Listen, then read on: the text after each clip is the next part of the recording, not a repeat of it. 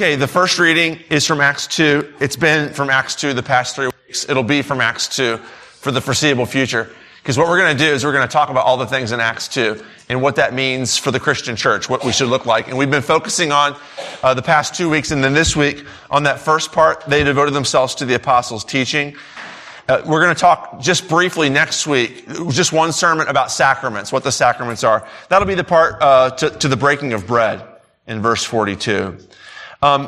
When you get down to verse 46 and it says they broke bread in their homes, I don't think that's talking about the sacrament. I think that's talking about life together. That's talking about community and relationship. And we'll spend some time talking about community and relationship too. But so the past 2 weeks we've talked about expository preaching. Should be like the main diet of Christian congregations. We talked about Christ-centered preaching, and then today we're going to talk about law and gospel. I say we, I mean me. I'll talk about law and gospel. If you want to talk about the sermon, you're free to come to Bible study where we'll talk about the sermon a little bit in there too. And then next week we'll talk about sacraments, and we'll work our way through all the different things that are in here. Acts 2, 42 through 47, they devoted themselves to the apostles. This is the early church. They devoted themselves to the apostles' teaching and to the fellowship, to the breaking of bread, and to prayer. Everyone was filled with awe, and many wonders and miraculous signs were done by the apostles. All the believers were together and had everything in common. Selling their possessions and goods, they gave to anyone as he had need. Every day they continued to meet together in the temple courts. They broke bread in their homes and ate together with glad and sincere hearts, praising God and enjoying the favor of all the people. And the Lord added to their number daily those who were being saved. This is the word of the Lord. Thanks be to God. Ephesians 2, 6 through 10 is the epistle reading.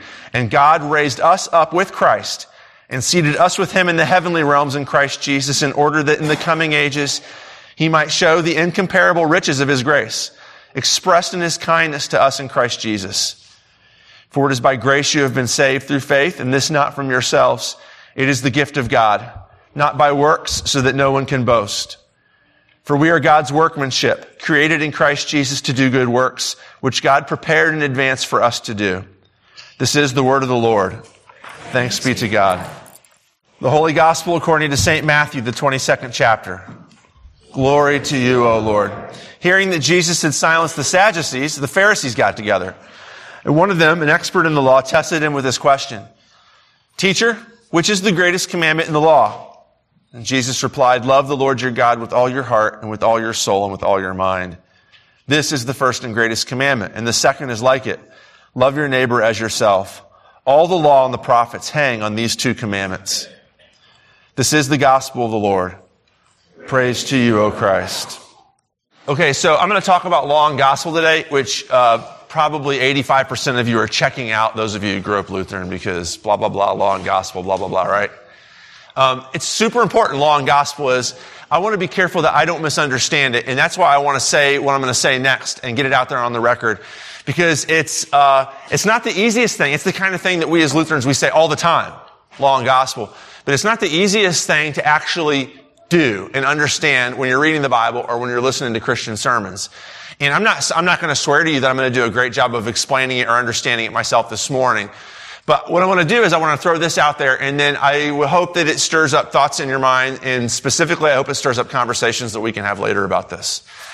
This is, I told you 2 weeks ago that the steady diet of the Christian congregation needs to be sermons that have a specific text that they work through, and that text is explained in the sermon. All right. What I'm going to do this morning is not preach like that. I'm going to preach the second type of sermon that I talked to you, the topical sermon, which takes a theme like law and gospel and then looks at a bunch of different texts to try and highlight it. This is not, I don't want to do this normally. It just works out best with this theme to do it that way, okay? So what I want to do is, and this is going to be the outline is going to be real basic, is I want to talk about what is the law, what is God's law, and then what does the law do, and then what is the gospel, and then fourth, what does the gospel do? And then fifth, kind of put it all together to try and understand what is law and gospel and why is it important? Why should it matter to us? Law and gospel stuff. All right. So first, what is the law? Have you guys ever heard of Plato's dilemma? Plato, the philosopher. If you do a Google search for Plato's dilemma, it'll have its own Wikipedia page. I'm not sure it's called Plato's dilemma, but it'll have it might be called Euthyphro's dilemma. There's Plato wrote a book. He wrote a lot of books, but one of the books he wrote was a book called Dialogue with Euthyphro. And in it he discusses his great dilemma, which actually ends up being, sorry, I looked over and saw Will's hair. And it shocked me. I apologize. I didn't see him walk in. But there it is. It threw me off my game for a second. Good to see you, Will. Sorry, hold on. Let me reset here. Euthyphro. So that you don't have to remember anything about Euthyphro this morning or what the dilemma is. It's getting me to a point that I want to make that's super important about God's law, okay? Euthyphro's dilemma works like this. Plato asks, it's actually, he puts it in the mouths of his teacher, Socrates.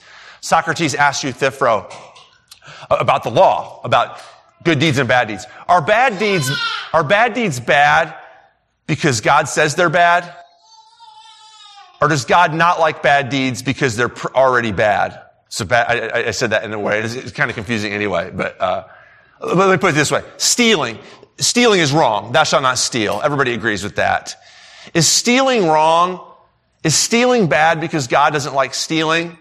Or does God say that stealing's bad because stealing is inherently bad? Do you see the problem here? If stealing is inherently bad and God is like, I've got to tell you that stealing is bad because stealing is inherently bad, then there's something above God. The law stands behind God and above him, and it's something that God himself has to obey. God tells you that stealing is bad because stealing is intrinsically bad even outside of God, before God, above God.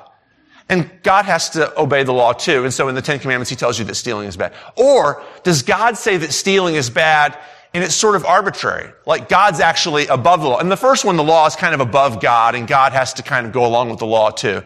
The second one, God is above the law and God says stealing is bad because he doesn't like stealing.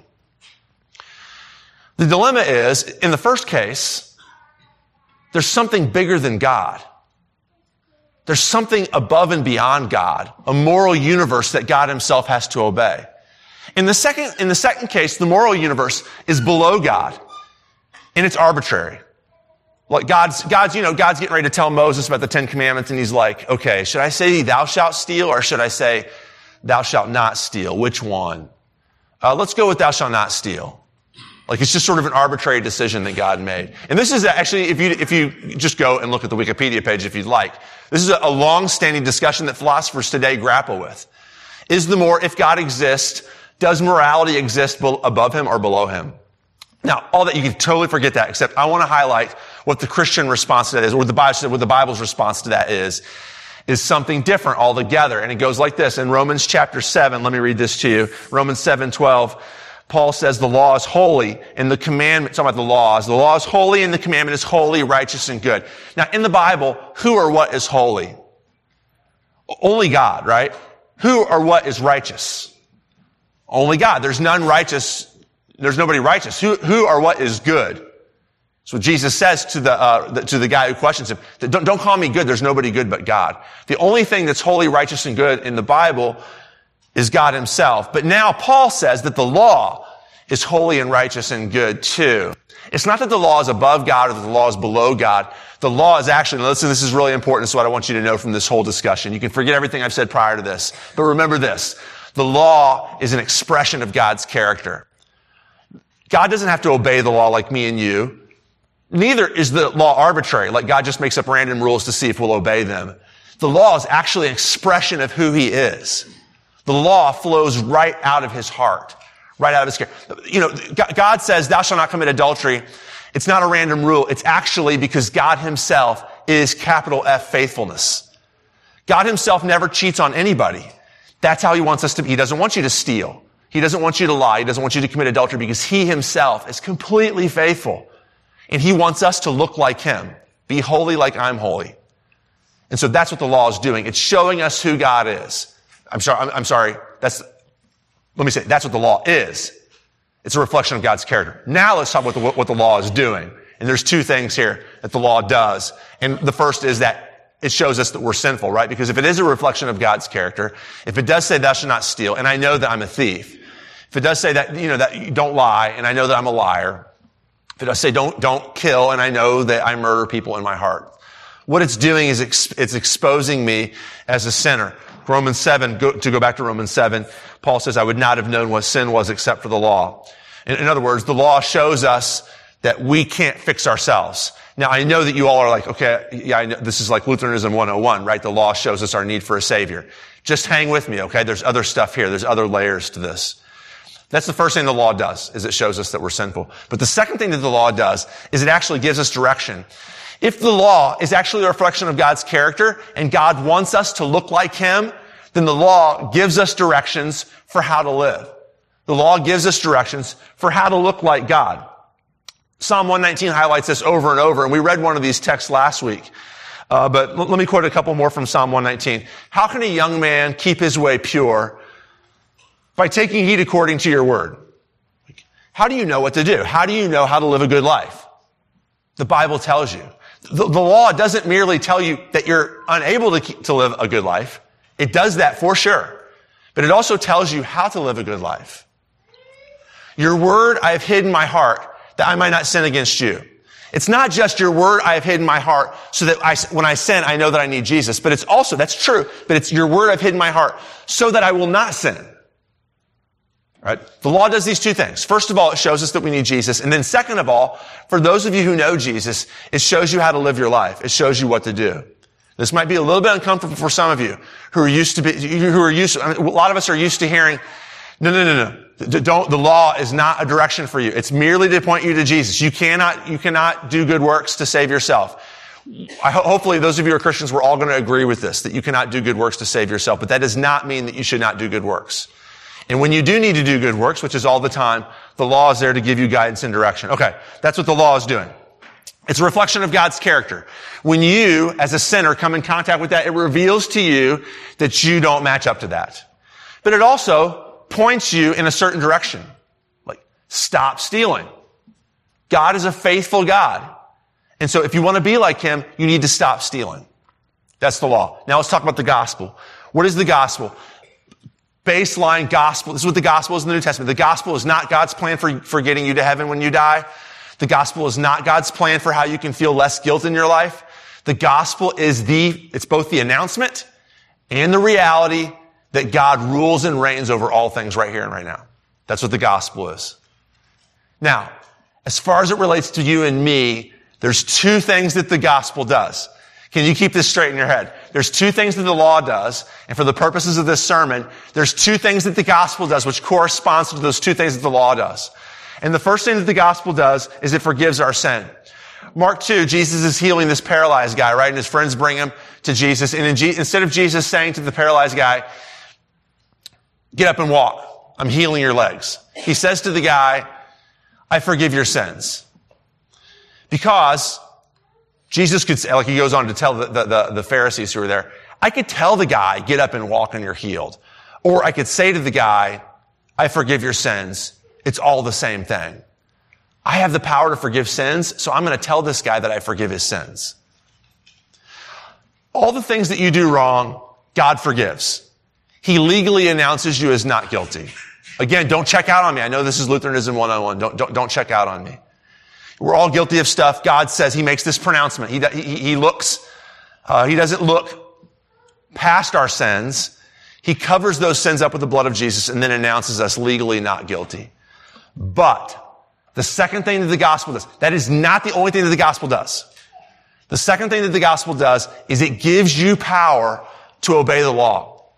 It empowers you to obey God's will. Perfectly? No, not yet. But slowly but surely, it's working in that direction. Slowly but surely, God's Word is taking the gospel and molding and shaping those of you who are studying God's Word, those of you who are praying, those of you who are coming to church and listening to Christian sermon, those of you who are committed to a life of Jesus. It's slowly molding and shaping you to look more and more like Jesus. This is the second thing that the gospel does. Romans 6, Paul says this, and he's answering the question for those, and Paul's talking to Lutherans here because this is what we're good at, right? And I'll talk more about this in a second. We Lutherans are really, really good at one of these things and not so good at another one of these things. Paul in Romans 6 is talking to Lutherans. And he's saying, okay, so you guys think that since Jesus forgives all your sins, you can just do whatever you want, right? Because then all you got to do is ask for forgiveness. And then all your sins are forgiven and it's good to go. But how can you who are dead to sin, those of you who've been baptized into Christ, how can you continue to live in sin? The gospel doesn't work like that. Once the gospel gets a hold of you, it does forgive your sins. It says that it knows what you're going to do tomorrow. It knows the gross sin that you're going to commit 10 years from now, and the blood of Jesus Christ, it tells you, has already covered that sin, and you can no longer be condemned for it. The sins that you're going to commit in the future are not even on your account. But if you really get that, the Holy Spirit has bound you to Jesus in a really genuine way. How can you continue to embrace sin just because I know I'm forgiven, I can do what I want? In other words, the gospel is worming its way down into your life, fixing the sin problem. Not just the problem of the legal condemnation of sin, but the problem that I continue to sin over and over. Right, here's another text, Colossians 3:1. Let me read a chunk of this to you. Paul says this. Since then you have been raised with Christ. Again, when Paul talks about the gospel fixing our lives, actually fixing our day-to-day lives, Paul usually will go to baptism. In Romans 6, he's like, you guys have been baptized. How can you continue living in sin? Colossians 3, same thing. Since then you have been raised with Christ in baptism. Set your hearts on things above, where Christ is seated at the right hand of God. In other words, since you have been raised, since you have participated in the resurrection of Jesus Christ in baptism, stop screwing around with all the earthly things of this world. Set your mind on things above. You should be acting a different way if you have experienced the gospel. Put to death, therefore, whatever belongs to your earthly nature: sexual immorality, impurity, lust, evil desires, and greed, which is idolatry. Because of these, the wrath of God is coming. You used to walk in these ways in the life you once lived. But now you must rid yourselves of all such things as these: anger, rage, malice, slander, and filthy language from your lips. Don't lie to each other. And he goes on. And when Paul says, hey guys, you need to clean up your lives. Those sins that you were committing, I don't know if you think that you're good to go just because you pray a prayer and say, hey, Jesus, forgive me of these sins, and so it doesn't matter, I can do what I want. But I'm telling you, since you have been raised with Christ, see what Paul does? Paul doesn't just say, hey, be good boys and girls. Paul says, I want you to be good boys and girls, but it flows right out of the gospel. You've been united with Jesus Christ, and so obey the law. Paul never asked you to obey the law because you should obey the law and it's a good thing to do and you should just get out there and do it. Paul asked me and you to obey the law because it's who you are as gospel people. Because that's the second thing the gospel does, is it comes into your life and empowers you to do what's right. Now let's put all those things together. Let's put law and gospel together. Law and gospel, law does two things, right? Law always convicts us of sin. Law always gives us direction for how to live. The gospel always does two things. The gospel always forgives our sins, and the gospel always empowers us for righteous living. See how these first two go together? The law convicts us of sin, but the gospel forgives that sin. On the other hand, the law, now see, we Lutherans are good at the first one. We're really, really good at the first one, but we're not very good at the second one. And if you ask me, if you're going to make an error, you should err. Now, I hate to be like, good for us, bully for us, but if you make an error, I think that the Lutheran error is actually the better one to make. The churches that I grew up in erred on the second side. Like the Christian, Jesus forgives your sin, but now you need to do good works. Now you need to get busy serving God. That's a worse error, I think. I think it's better to err on the side of, I've been forgiven. Don't do this. It's stupid of me to stand up here and say, to recommend a particular error, right? That's not exactly the Christian thing to do. But if you're going to commit an error, err on the side of grace. Err on the side of God forgives all of our sins, and that's what the gospel means. But it does not take away the fact that the gospel empowers us. The law gives us direction, and the gospel empowers us to follow that direction. Those two things are true, and they should be in any Christian sermon. And now let me get really practical now. That's just kind of like theological background. And now let me talk about Christian sermons and talk about the way that you guys should read your Bibles, the way that we should be reading our Bibles. How does law and gospel work? If law is doing those two things and gospel is always doing those two things, how does law and gospel work? Now here's the error that we get into, those of us who are Lutherans. We just assume that law and gospel means the first set of things, right? Conviction, forgiveness. And so for a lot of us, we see law and gospel as two stages of our life. There was a point in time in my life when I was a law person. I was trying to make God happy with me by doing good works. And then I realized I can never do that. And so I need God's forgiveness. And now I'm a gospel person. And what that means in our lives, I should talk about myself, is So I don't need the law. I've been forgiven. I have the gospel. I've moved on from the law life. And now I'm a gospel person. And in that framework, the law is bad. It should be shunned and gotten away from, and just the gospel embraced. But if you know the second part of law and gospel, that the law gives direction and the gospel empowers you to follow that direction, you can never get away from the law because the law is good. And if you understand that, then all of a sudden, the psalm that we read last week, where David says, God, I love your law so much. I just want to think about it all the time. Like, God, if I have a choice between eating honey, which is the sweetest thing David knows, or thinking about your law, I'm going to think about your law. It's better than sweet food. What does that mean? Well, if you get the second part, you know what it means. The law is our window into God's character. It's how God shows himself to us. And the gospel is how God takes that law and enables us to look more and more like God, slowly but surely, but more and more like God all the time. Now, how is this going to work in your daily life? It's going to look different for all of you. Law and gospel you're going to experience these things in different ways. Let me say it this way. Are there texts in the Bible that are just purely law? Yes, but they're few and far between. Remember the Sabbath day to keep it holy. That's law. Are there texts that are just purely gospel? John 3:16, for instance, But most of them are somewhere in the middle, and you will experience them differently based upon where you're at. All right, I'm just trying to think of a good example here. Well, I'll tell you this. I'll tell you this story. Is Philippians 3. I can do all things through Christ who strengthens me. Is that law or is that gospel? I can do all things through Christ who strengthens me. Well, probably most of us through most of our lives would think of that as gospel, right? I mean, Christ is strengthening us to suffer for him, to not suffer for him, to be poor for him, to be rich for him. It's Christ who's doing this through us. That's gospel, right? But let me tell you a story. When I had completely abandoned Christianity, I'd fallen away from the faith. I was rejecting Christ. This is an important, I should write these down sometime. There's a list of maybe 30 things that happened over the course of those 3 years when I was running from God, where God was saying, you can't do it. I'm right here. One of those things was, I was with Harry. And Harry is probably 3 years old, and we were waiting on a train platform, and we were catching a train somewhere, and I can't remember, and he's 3 years old, and I'm standing there with him, and I hear him singing, and he's singing this Steve Green song, which is from Philippians 4. I can do all things through Christ who strengthens me. And do you think that was an encouragement to me? It actually crushed me. Just crushed me. I'm running from God, and all of a sudden, I'm hearing this little 3-year-old, who I love more than anything, singing, I can do all things through Christ who strengthened me. Not encouraging at all. It made me this mixture of angry at myself, angry at God for pestering me, just this horrible feeling that I was letting Harry down, that he was actually becoming a better human being than me.